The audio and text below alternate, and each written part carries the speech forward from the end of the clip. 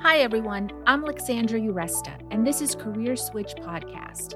This show is here to encourage you to take action with whatever career change you've been considering or are working on. In some episodes, I talk to people who've made their own career switch, whether by choice or circumstance. They share the good, the bad, and the truth about their journey, including what worked for them and what didn't.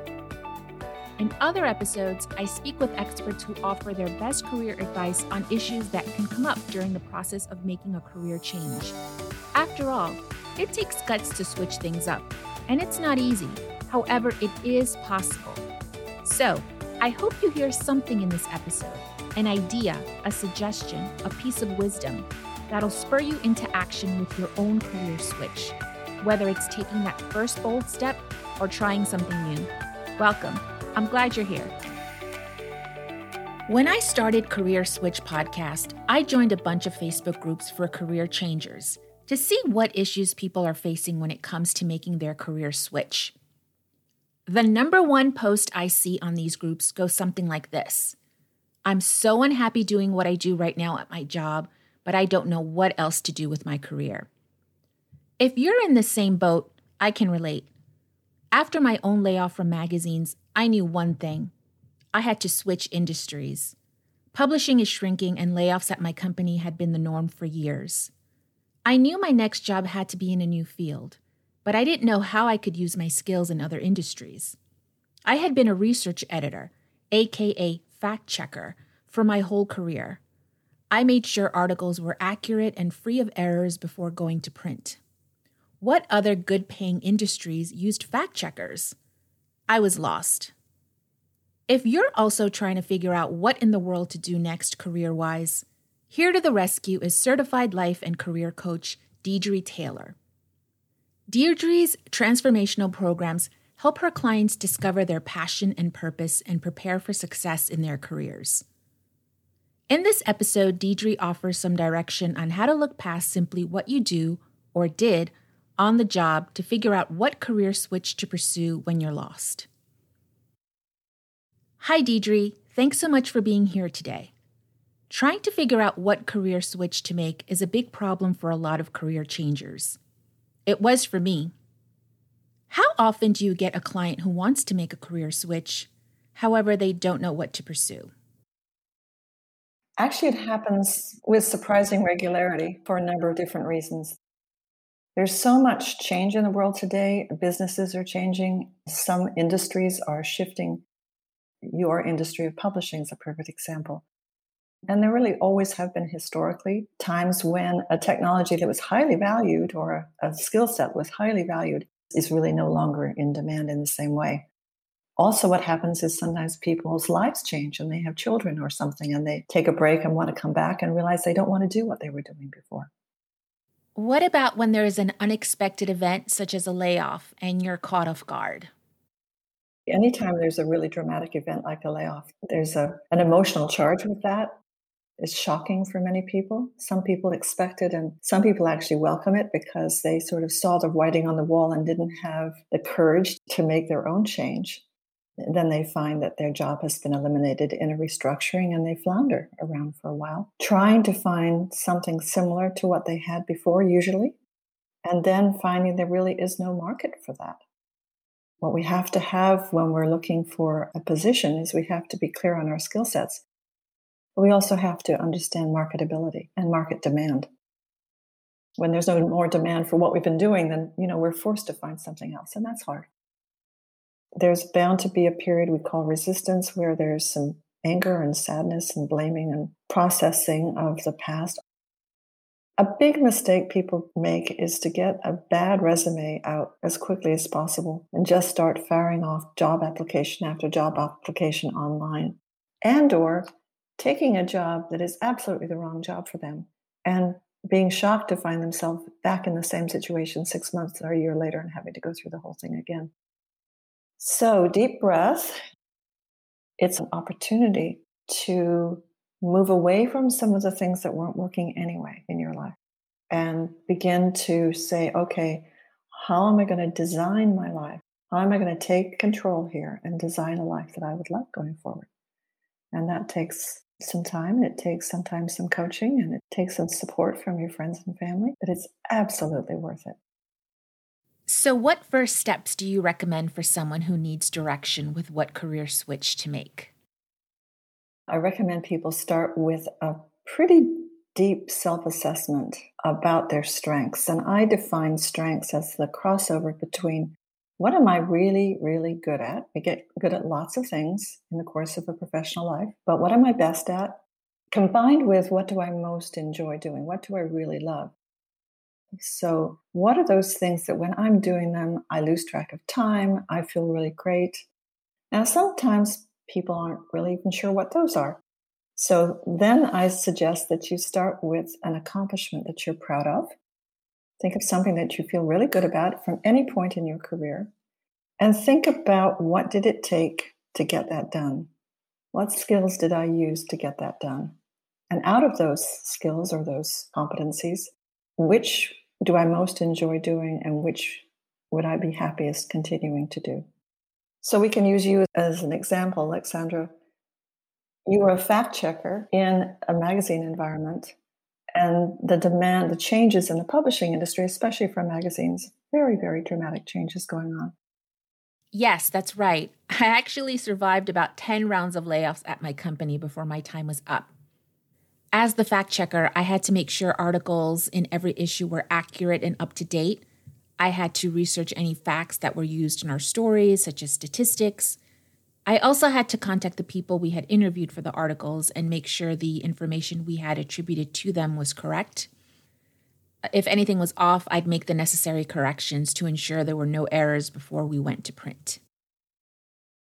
So the next step is to go a little deeper to say, okay, what does it take to be good at being a fact checker? So in your case, for example, you are a fact checker, but that requires research and curiosity and tenaciousness. And going a little deeper requires interviewing people. So that's the next level, is to take the strength and then you take it apart and say, okay, what are the elements that make me good at what it is that I do? And then the third part, of course, is where in the world might I reapply those?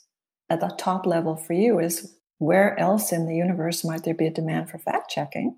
And if you can't figure that out, or there's not an environment in your area or an area that's interesting to you, then you go deeper and say, all right, where might there be a demand for me as a researcher, as an interviewer, so the elements, right? And that's kind of the process we get to begin to brainstorm possibilities for ourselves. What if someone tries this 3-part process you just described and needs more options? What are some other things you can do to figure out your career switch? Then we have to go a little deeper and think back really through our whole lives and scan really all the way back to our youth and even our childhood. What came naturally to you as a child? What did you excel at in school? What were your extracurricular activities that you enjoyed? Was there something in your life, perhaps an art form or writing or, something that you did that came naturally and easily to you younger, because various interventions of your life, you never pursued that. And is that something then that you want to really go back and revisit? I've had clients, for example, that took an early job in an administrative kind of a role and grew in that role and stayed with a company for 20 years, maybe even a little longer. And finally, the layoff came. Went through a big emotional time because in this person's case, they were very attached to the people and comfortable in their role and secure with the income and so forth. But on further thought, really never enjoyed the actual tasks, never intended a life as an administrative person. And digging deeper, realized that their fascination had actually been psychology and how people work, what makes people tick. Their joy in life was actually the relationships they had, not the tasks they were doing. And in this person's case, they decided to go back to school for a master's in clinical psychology. So that's a pretty dramatic change, but this woman couldn't be happier with her choices, even though they're hard. And it's not easy to go back to school in your 40s. You mentioned at the beginning that you recommend your clients take a deep assessment of themselves. What else does it entail? Another part of the assessment has to do with what is most important to you in your life today. So our values shift over time. When we're right out of school, we're eager to get going on our careers. We're excited. As we move into our early 30s, that's when we start to want to make more money and perhaps start a family, want to have a home. So we're more inclined to want to work very, very hard, long hours. As we get a little more mature, sometimes our values shift. We've already put some of those pieces in place. And now we might be at a stage where we really want to be more relational or give back in some way, or the product or service that the company is offering has to have intrinsic value. We have to sort of believe in it. Sometimes people find themselves working for companies where there's some ethical questions, and some of the things that they see going on, they don't believe in that. So it's very, very hard for any of us, I think, to sustain a career path when we're out of alignment with our values over a long period of time. So part of this self-analysis process is to get clear on what's important to me. My work in terms of, is there a cost to my health, my sleep? My work in relationship to my relationships, my family. Is there a relationship in terms of the money-time balance?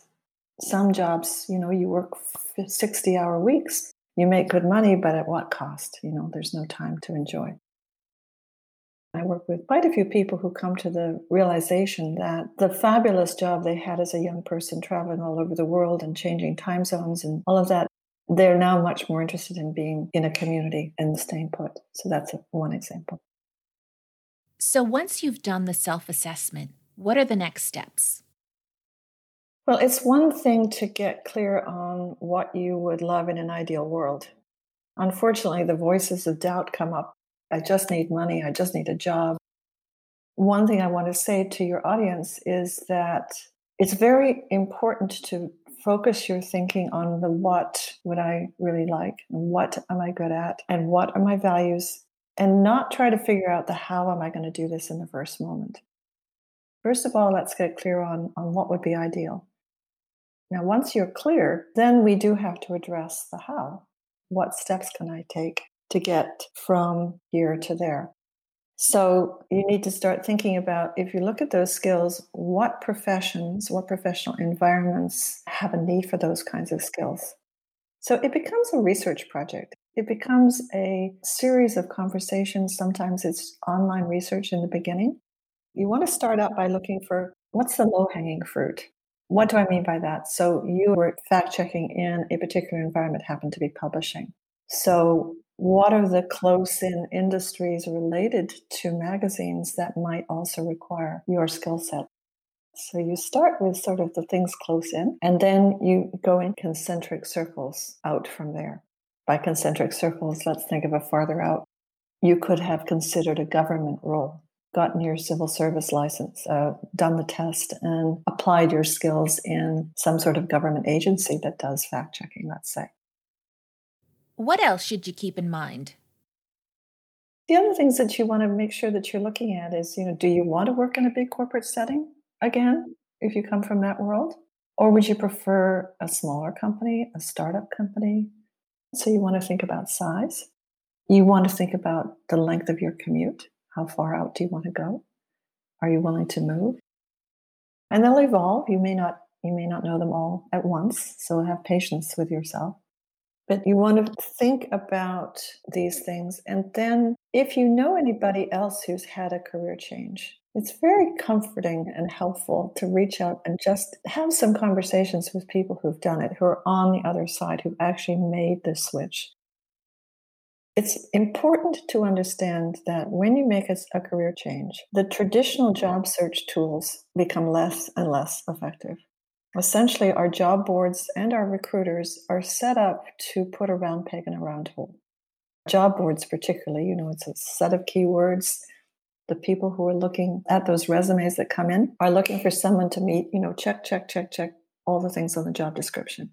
By definition, if you're making a job change, an industry change, a career change, you're not going to have all of them as written, right? You're going to be looking for someone to take a chance on you. Someone who can make the translation from you were really good at doing this in this environment, and with very little upstart and learning curve, you're going to be very good at doing it. And this because you have strong skills and you have strong soft skills and you're a quick learner and because you're committed and passionate and all those things.